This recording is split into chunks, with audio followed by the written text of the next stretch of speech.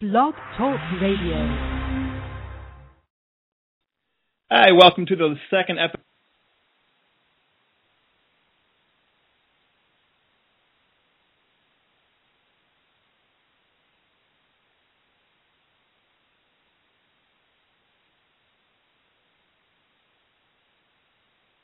of Tribe.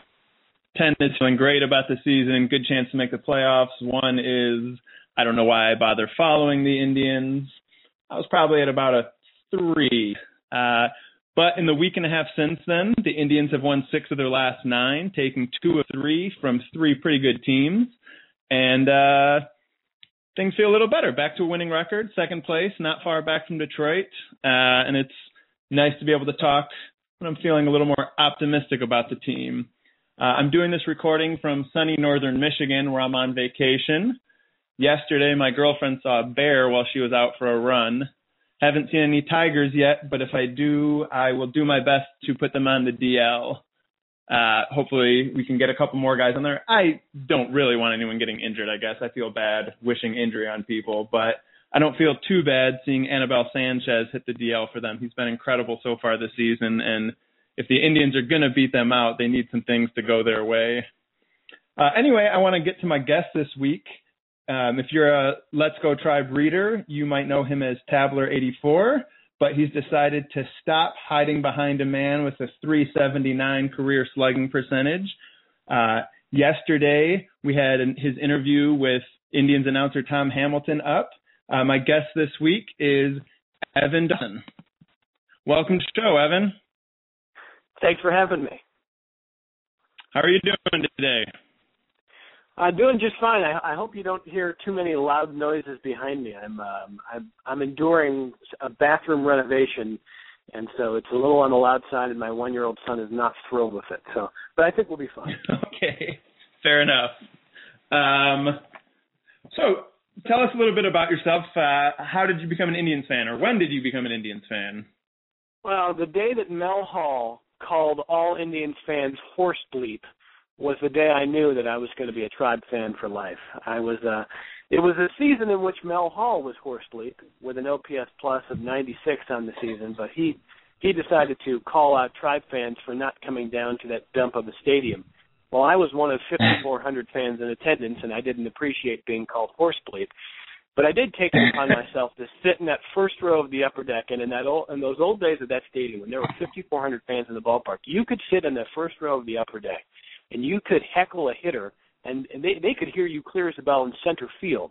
I remember heckling Gary Gaetti and with all manner of ridiculous taunts, and I'm embarrassed now to look back at it, but there was a distinct pleasure in making sure everyone in the ballpark could hear your voice, and here we are now, years later, having endured so many more indignities as a Tribe fan, and we just keep coming back for more, don't we?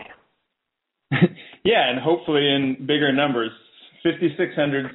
People are upset with 16,000 these days, but it's easy for, I think, especially younger fans to forget or not know in the first place just how abysmal attendance was back when we were younger. Yeah, it was awful, but it should have been awful because the team was not only terrible, but, we talked a little bit this week about how terrible Oakland is as a ballpark. Tom Hamilton made reference to it, and then they had the sewage problems. Municipal Stadium wasn't that far off. There was obstructed views everywhere you went. It was a stadium that, and I should look this up before I talk, but I believe it was built as an attempt to land the Olympics that never happened, and it was just sort of a mess of a ballpark. And at the same time, you had a fan base that wanted to embrace a team but didn't have good sight lines, didn't have good product on the field. Now, I think there is a legitimate reason to be frustrated with attendance, and I know on Let's Go Tribe every day we hear Chuck and others talk about it, but I think there is a real legitimate concern about the viability long term. If you've got a ballpark that good and a team that is challenging for the top of their division, it is frustrating that we're below Miami, and we should be a little bit embarrassed. Finally, Mel Hall's words have come home to roost a little. Yeah, I agree. I don't get as caught up in the attendance as a lot of people do, but certainly like to see more people out there, especially, the team spent money in the off season, and not that means fans are obligated to go out, but hopefully, now we're into summer and the team's been playing a little better. Hopefully it bounces up. But ultimately, other than buying a ticket, there's not a lot I can do.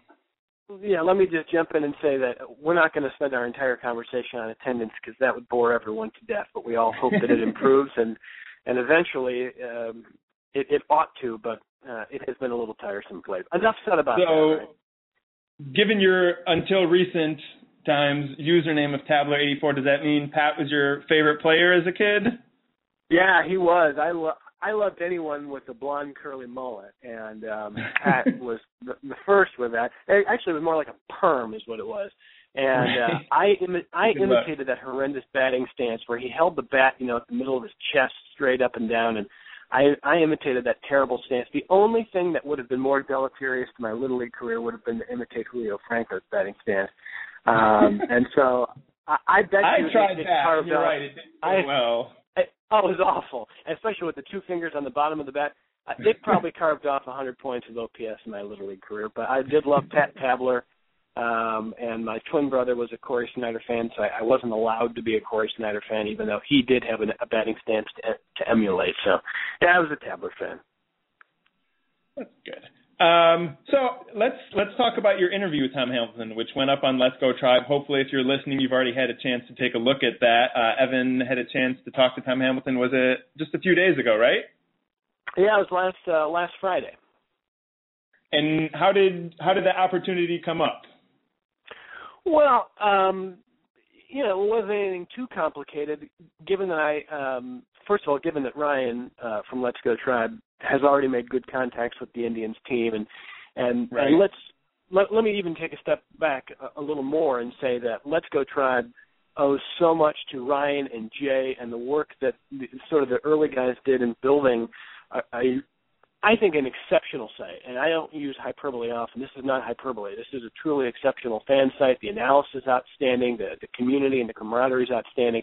And now that it has been sort of broadened, Ryan has maintained some pretty good contacts with the team. I have a decent history myself in terms of professional journalism, so I have a pretty good feel for how to approach a ball club or an organization, et cetera. And it wasn't that complicated. They were very amenable to it. I said, I'm representing Let's Go Tribe, and it was sort of a thumbs up. It was more of a, sounds great to us, we'll contact Tom, and if Tom wants to do it, he'll do it. And I heard back from the team the next day, and they said, Tom's happy to do it. Here's how you get in contact with him. Now, we played a little phone tag, and that was because right when we were going to do this, number one, the team was on fire, and his nightly calls were something of beauty every single night for about 3 weeks. And also, that was right when the Aroldis Chapman thing happened, and sure. Then it got harder to get a hold of Tom for good reason, because unfortunately he was making top page headlines on ESPN.com. He didn't want to deal with with the reporter who thought they were going to grill him. Now I told the team, that's not what the premise of the interview was about. So we don't have to make that the focus of the interview. But it took a little longer to nail it down, only because they're so busy, et cetera. And we finally talked last week, and it was a nice chat. And you said the team maybe wondered if the Chapman comments were what you were going to want to talk about. Did you have the sense while you were talking to Hamilton that there were certain topics you ought to avoid? No, I didn't, and there were never any real ground rules. It was more of a professional courtesy that you don't want to ask somebody if they'll do an interview with you, and then the next day show up and try to. I don't want to say bait and switch, but you've got to be professional about it. So did we talk about issues like that? Did we talk about issues regarding how, as you saw in the piece, he spoke about being blunt, being honest, and occasionally saying things that maybe the front office wouldn't love, but, he thinks that's part of his job. We talked about those things, but, I thought it would be unfair to Tom if that's all we talked about. So, and certainly I thought it would be unfair to our readership, because that incident is over, and there's a lot more interesting things to talk about with Tom Hamilton, and I hope we did. I thought one of the interesting things you talked to him about was that idea of the team ever being maybe not uncomfortable, but I guess for lack of a better word, uncomfortable with anything he said. And it sounds like from what he told you, the team has a fairly hands-off approach with his broadcasts. Which I think is wise. I really give the front office a lot of credit. I mean, we can debate the baseball moves, and we can talk about why attendance is down, but I think there are a lot of innovative things they do. I think they work really hard, and they're pretty media savvy. They're very responsive to media, and I think they're pretty smart with understanding what they have in Tom Hamilton, which is, I think he is absolutely right. In the piece that you read, he talked about, if you don't have credibility and trust in your fan base, you're not going to last and you're not going to be appreciated, and no one's going to trust you whether you're positive or negative on a nightly basis. And I think the Indians as a ball club understand he will occasionally be tough on players. And we hear on a nightly basis sometimes, in the game threads, there's a discussion on, well, Tom's on the get off the lawn mode kind of a thing. But he can be tough, and I think the team knows that is part of the deal. That's what you get with Tom Hamilton, and that's sort of take it or leave it, and the team isn't going to press it. Now, after the Chapman thing, was there some discussion behind the scenes? There might have been more than we heard about, but that's probably the extent of it. And I think they do trust him to know where that line is, in the same way that the Cleveland Cavaliers knew that with Joe Tate. Joe, I remember listening to a playoff basketball game in 93 or 4 with the Boston Celtics, and Joe Tate said, now a whistle and now what? Kevin McHale just got called for traveling for the first time in his life, Cavs ball. And, it's those kind of little pointed remarks that I think fans appreciate, and we've been fortunate in the Joe Tates and the Tom Hamiltons of the world to have that. So the team doesn't really challenge it. I will tell you this, Jason, the one thing that I thought really stood out, well, there were a couple things that stood out, but what really stood out to me, first and foremost, is Tom never mentioned Manny Acta by name, but after Manny Acta, after last season, there were some of the players talking about him kind of losing the clubhouse, et cetera.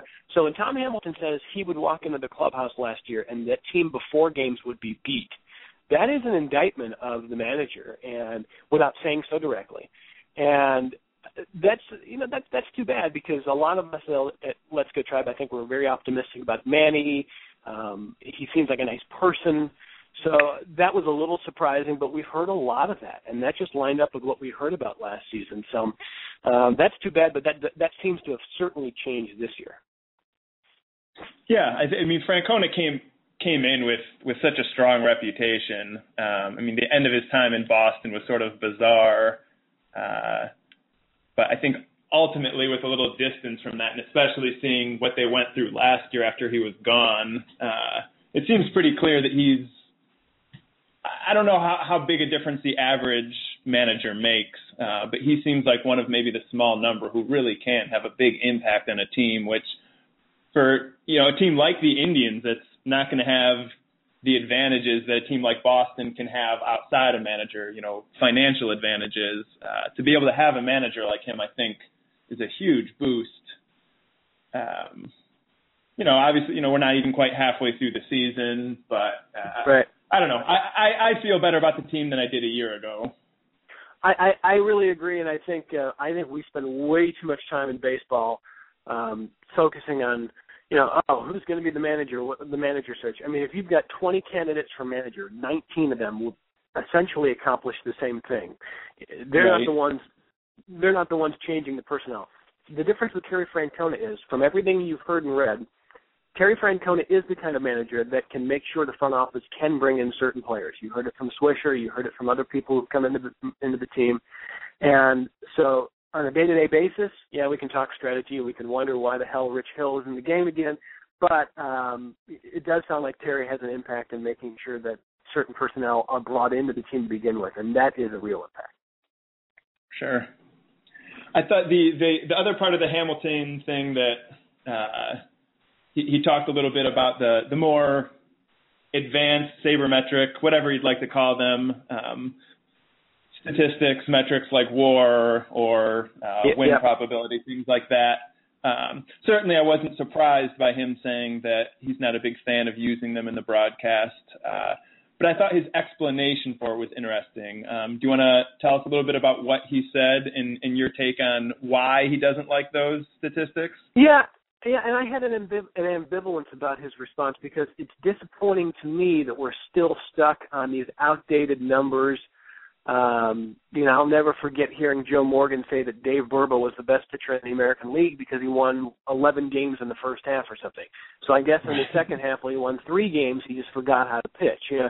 We're still stuck on such silly statistical analysis that it holds fans back. So that disappoints me that Tom feels that a lot of the new stuff is, in his words, the newfangled stats go too far.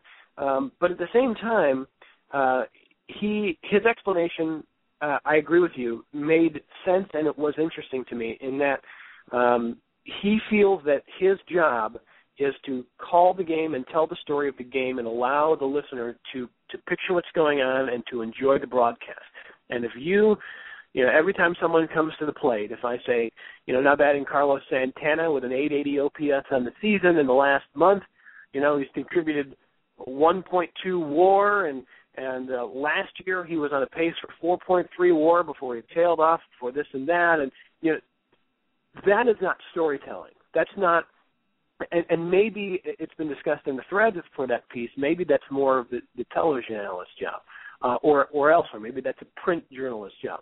That's not something that is going to paint a good picture or tell a good story. And Hamilton feels that you can, in his words, number people to death, and listeners will go numb if you overdo it on the numerical analysis. I certainly get that. I really, really do, and I appreciate that because I'm going to accept his explanation and be happy what we have with him, warts and all. It's really, really good stuff from him on a nightly basis. But I do think it's possible, and it's a good idea going forward for anyone who works in baseball, whether you're a broadcaster or a print journalist or you're an analyst of the team or a scout, et cetera, to really understand the numbers, maybe decide which ones you think are more valuable and not, but listen to the numbers and find a way to work them in. You don't have to read 25 numbers for every batter to have a good understanding of, the difference between the value of batting average and on-base percentage, or even BABIP, things like that. I don't know if you guys call it BABIP. I've said BABIP my whole life. But anyway, I look at something like BABIP that something should be relevant to a listener and easily understood, but that never gets brought into right. a game cast. Yeah. You'll never hear. Matt Underwood would think of it like it's rocket science, like it's rocket science. So I think that stuff should be more basic and understandable, and I'd like to see more guys approach it. Yeah, I agree with what he's saying, that you can overdo it with the numbers, but I feel like you could do a better job of the numbers you choose with a little explanation, and you could slowly shift to better numbers. I live in Chicago, and so I end up watching a lot of Cubs and White Sox broadcasts. And, talk about night and day. With the White Sox, you have Hawk Harrelson, who I think everyone sort of knows Hawk Harrelson, and he's I don't know, he's awful. He might be a nice guy. I don't know, but he's horrible to listen to, and he's incredibly against all of these new things. He was on the MLB Network talking with Brian Kenny a few weeks ago, and somehow came up with what he called TWTW, the will to win, and saying that was the only advanced statistic that really mattered. And apparently the White Sox don't have it very well this year, but he's so adamantly against it. But on the other hand, on the Cubs broadcast, you have Len Casper, who's not nearly as well known, but I think he does an incredible job, and he goes out of his way. I think there's even maybe Saturday or Sunday afternoons, there's one day of the week where he introduces one new statistic and kind of explains it and drops it into the broadcast a few times. And then by doing that, he can kind of more casually drop it in, in later broadcasts as the season goes on.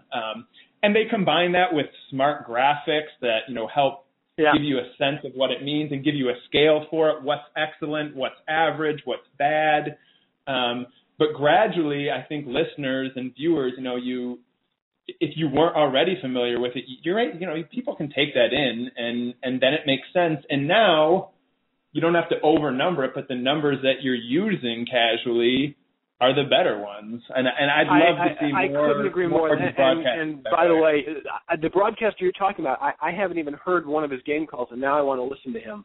Because if you ever have the chance to drop in a Cubs game, Len Casper does fantastic work. That's great. And frankly, the Hawk Harrelson thing on TWTW, he says a lot of stupid things. That's among the stupidest thing I've ever heard anyone say.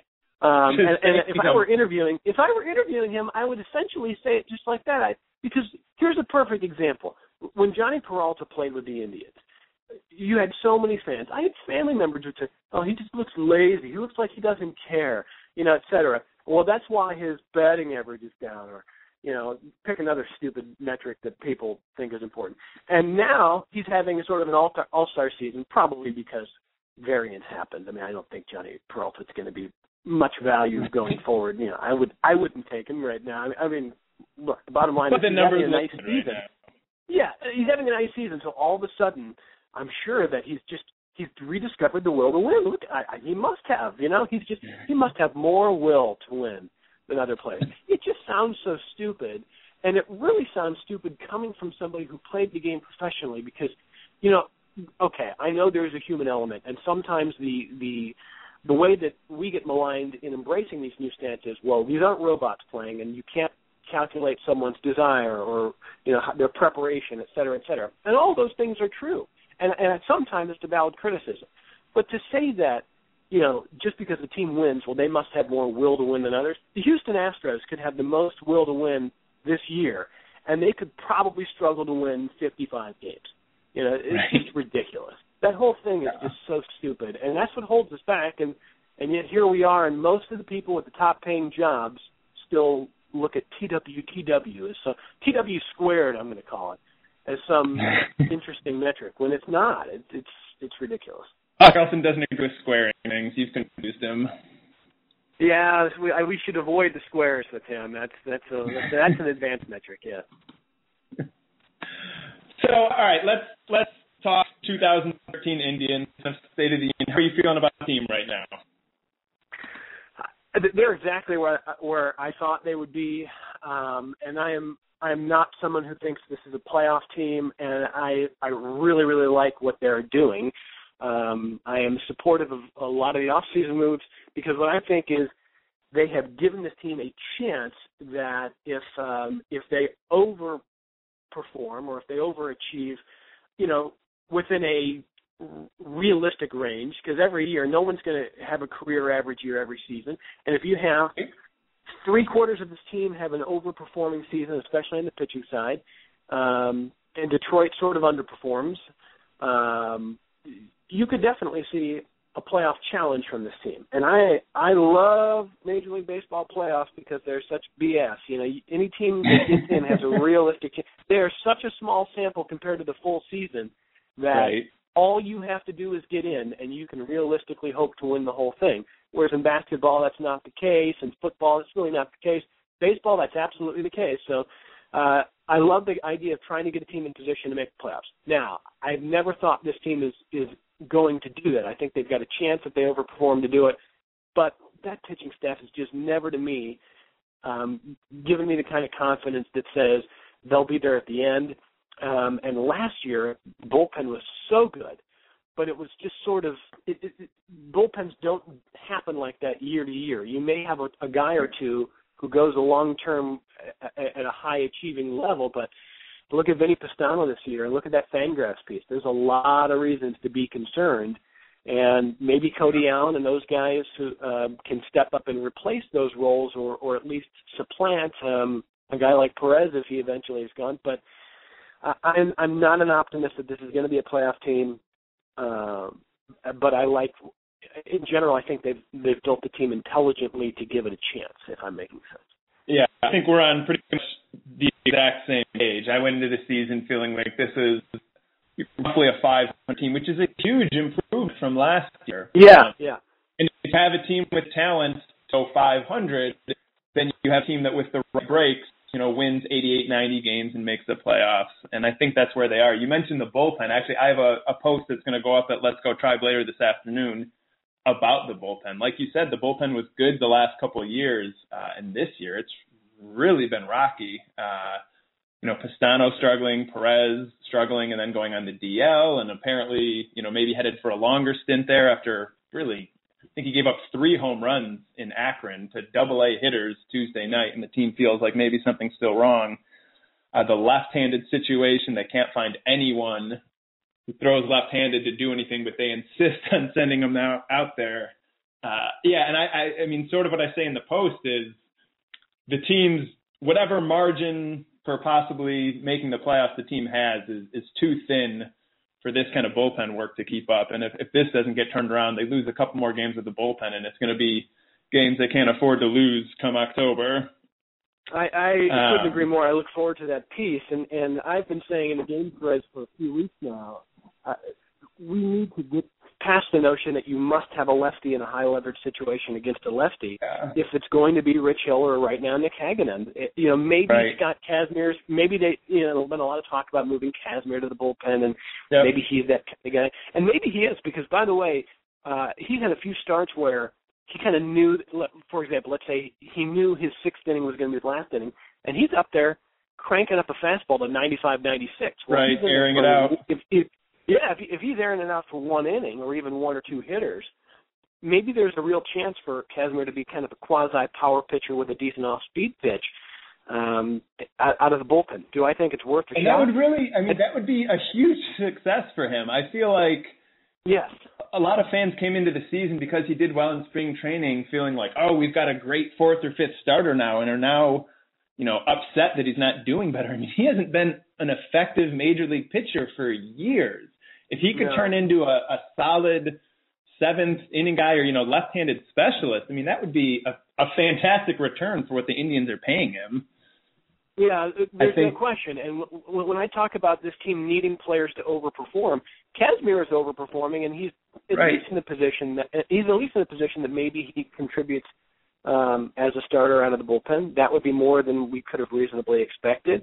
But look at the rest of the team. I mean, people were saying, oh, man, Stubbs and Reynolds have been terrible.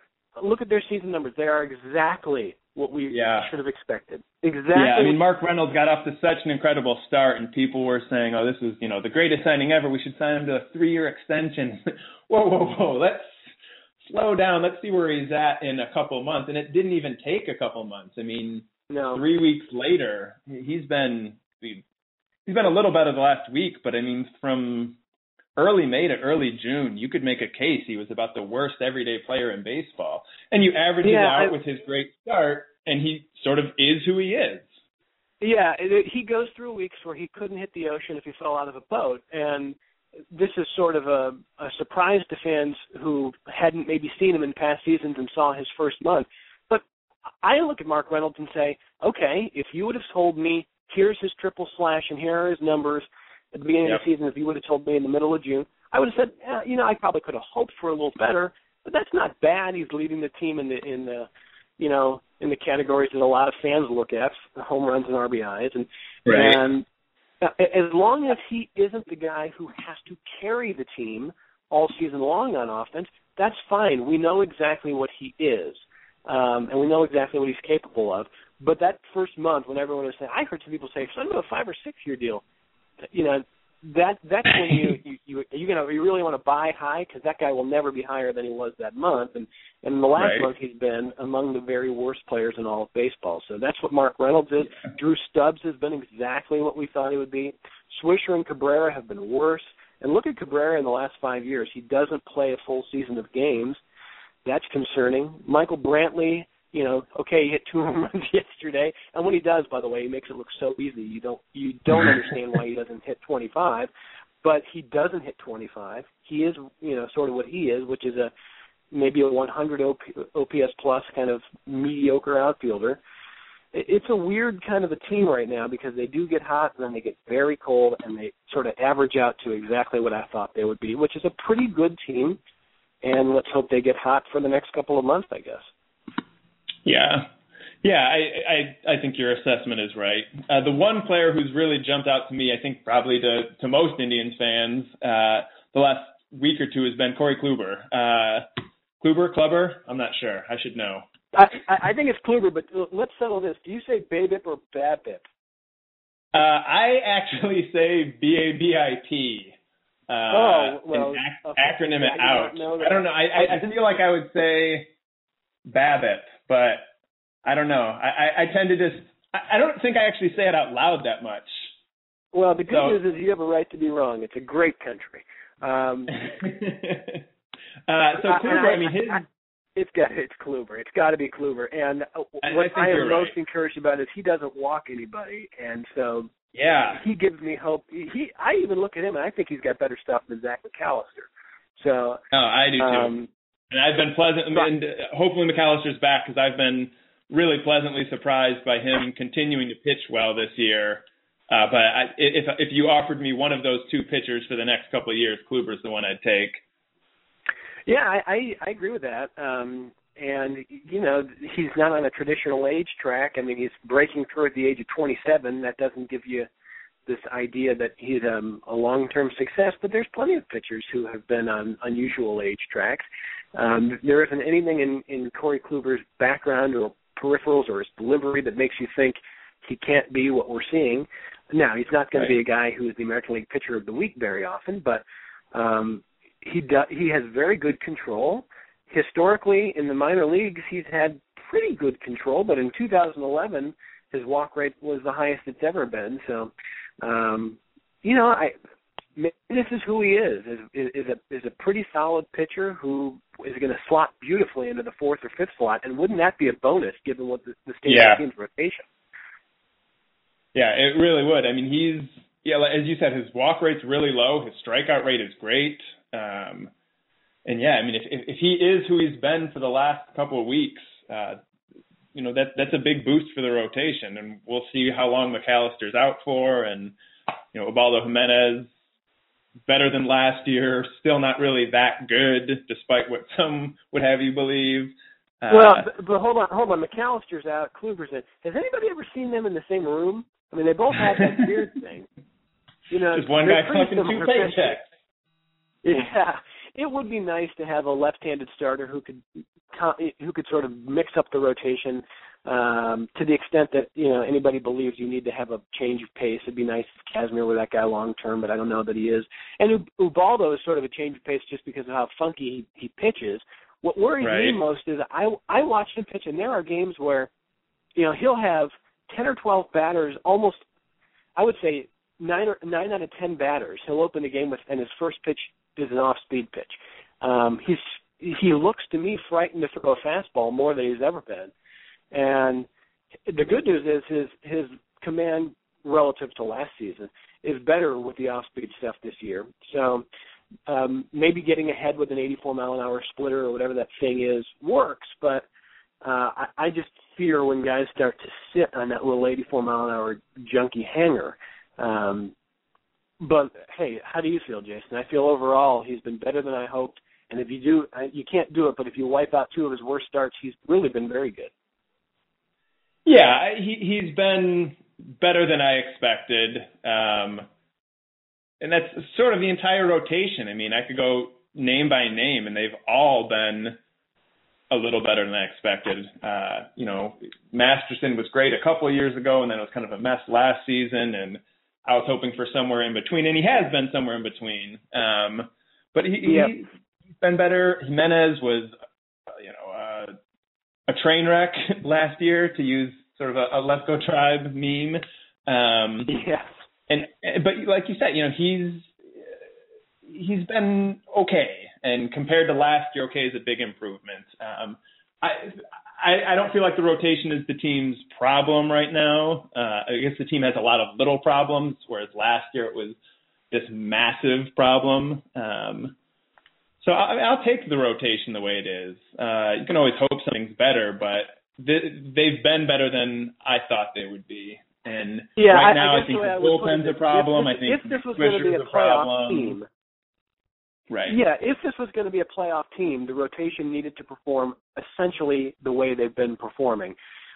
What needs to improve is we need to see improvement on offense, and we need to see improvement in the bullpen for this to be a playoff team.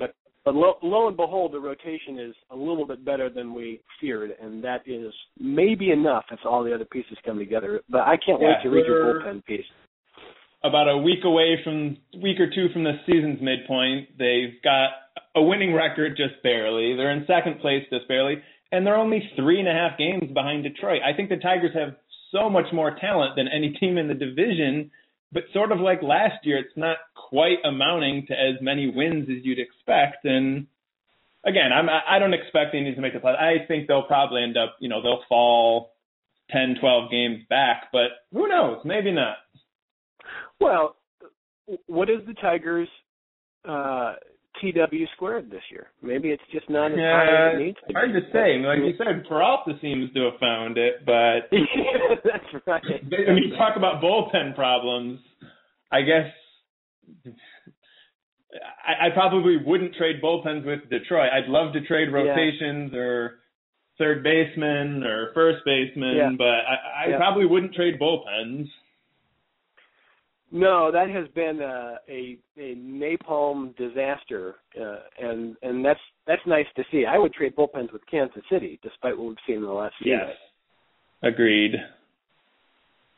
Yeah, in Kansas City, they looked like it was going to be another really disappointing season for them 3 weeks ago, and they've really charged back. It was nice for the Indians to take 2 or 3 from them this week, but they're right back in the thick of things too, and they've got some young, interesting players.